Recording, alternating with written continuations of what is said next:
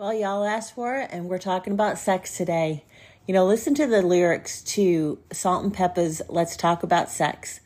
Let's talk about sex for now to the people at home or in the crowd. It keeps coming up anyhow. Don't be coy, avoid, or make void the topic, because that ain't going to stop it. Now, we talk about sex on the radio and video shows. Many will know anything goes. Let's tell it how it is and how it could be. That's a secular song. I listened to it all the time in the 90s. I wasn't saved till I was 37 years old. And it has a cool beat to it, right?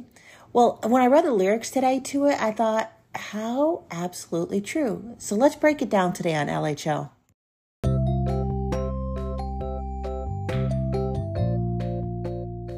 Welcome to Love, Honor, Obey, a podcast for wives to get rid of your BS. Before I start breaking this down, I need to go to scripture. Hebrews 13:4. Marriage is honorable among all, and the bed undefiled, but fornicators and adulterers God will judge. I want to read from my study notes. Undefiled contains more than an approval of conjugal relationship, but also entails the married couple's responsibility to preserve their intimacy from the perverse and debasing practices of a lewd society. God has given us a beautiful thing.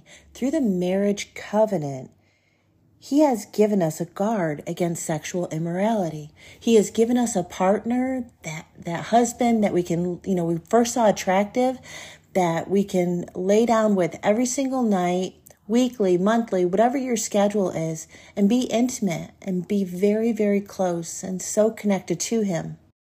And I don't even want to take this podcast today and go down the road of lewd society. I don't even want to talk about the world today. Instead, I want to talk about the marriage bed and how you can keep it precious.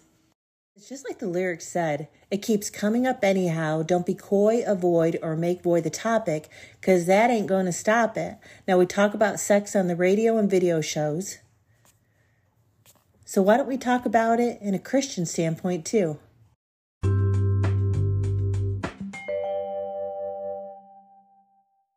It's been remarkable, too, over the years of doing Love, Honor, Obey, that the women that I've talked to that have had problems with intimacy in their marriage, and sometimes it's because of physical problems, or sometimes it's because they have the know-how to do it.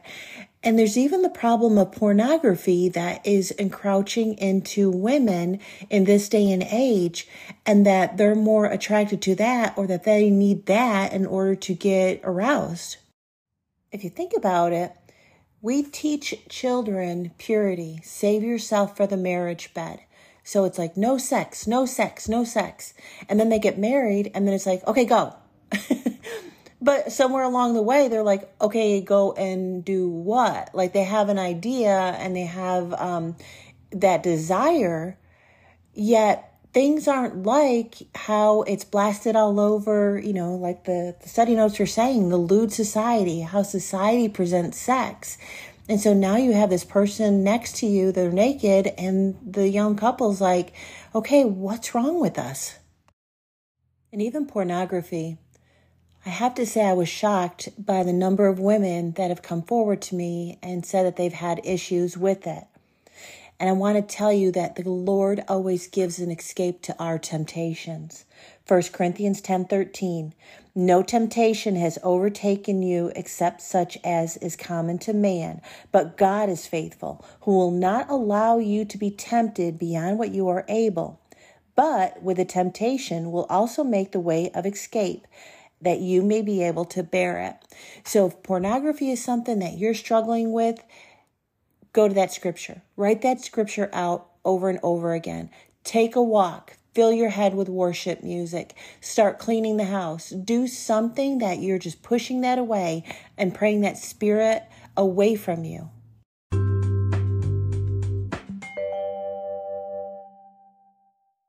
How? How can I find the time? That's what I hear from so many wives when their life is just in such a busy season, or so many things are piling up in their day that by the end of the day, it's just pure exhaustion for them. And I do recognize that there's different seasons in life. that there's the time of raising the littles, and then there's the time of having an empty nest. Sometimes changes in life include medical problems where your sex life may have been perfectly fine, but then something changes, whether it's anatomically or because of a medicine, something like that, that the body changes, that intimacy just isn't the same. Okay, the how. So I'm going to give you 4 points right now. 1, plan it out. Plan it out, whether it's every other day, whether it's daily, whether it's weekly, whether it's once a month, whatever your schedule is. And sister, hear me on this. Your schedule will not look like someone else's. So if you have a friend, a sister, a coworker that brags all the time about the amount of sex that she and her husband have together, well, maybe her quantity isn't near the quality of intimacy between you and your husband. Compare. Comparison is a tactic of the enemy. Comparison creates division. So don't compare yourself to something that you've seen in the movies before. Don't compare to your coworkers' words.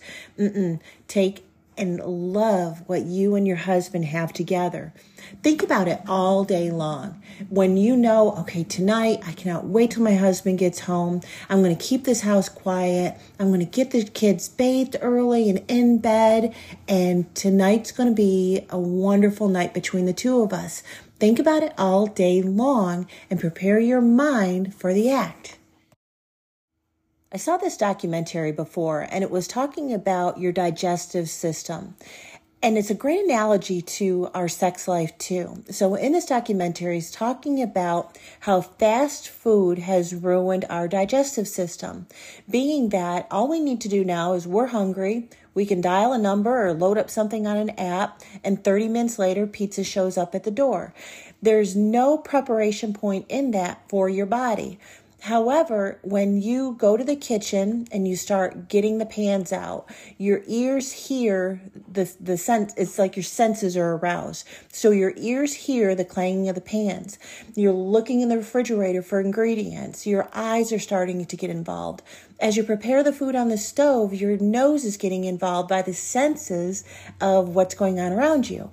And it's the same thing for sex. So when we think about sex all day long, our body is starting to get stimulated. It's starting to get ready and prepared for the intimacy for that evening.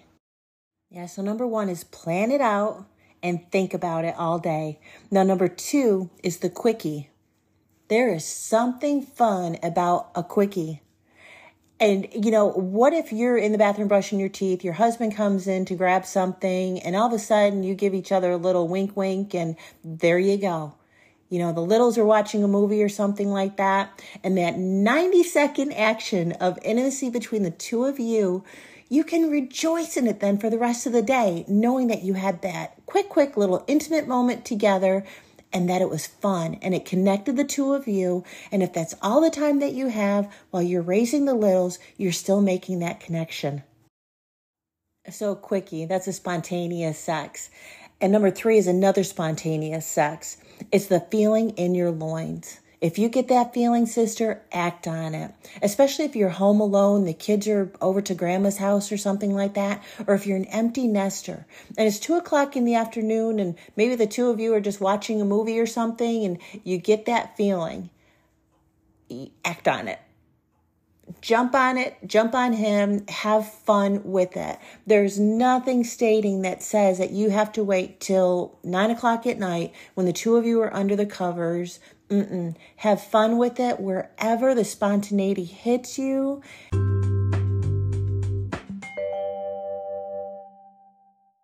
save the biggie for last. Number 4, submit your body to your husband. Sister, just start. So let's look at scripture about this. 1 Corinthians 7:4. The wife does not have authority over her own body, but the husband does. And likewise, the husband does not have authority over his own body, but the wife does. Sexual intimacy in a relationship is so important to the marriage bed. It's actually a duty. So if you're feeling like, I just don't have it in me, I just don't want to, sis, just start. I promise you that as the two of you get into the act, your body's going to respond, and you're going to be happy, very happy halfway through that you actually started.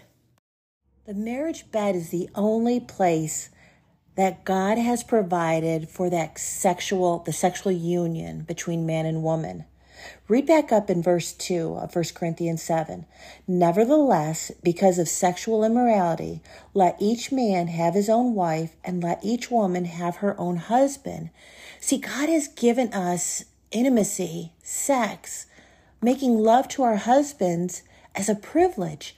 It's a privilege by God for us to have this union. Genesis 2:24 talks about the spiritual bond where two become one flesh. And the sex drive between a married couple, it's not sin. It's a privilege that the Lord has given to us. So how do we keep from being sexually immoral? We submit our bodies to each other. We submit our bodies to our husband as a loving sacrifice that God has ordained.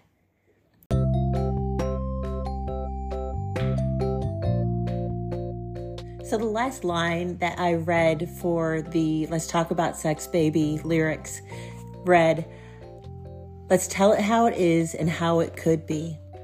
Sister, how is your sex life right now? How is the intimacy in your marriage? Now let's talk about how it could be. So take some of these points that I shared with you today, and I encourage you tonight, think about it all day. And then tonight, wow your husband when you get into the bedroom. Or maybe you're home alone today, 2 o'clock this afternoon, set your timer now, be thinking about it for the next several hours, and surprise him. Make it amazing. The Lord has blessed intimacy in the marriage bed. Let's take action on it today.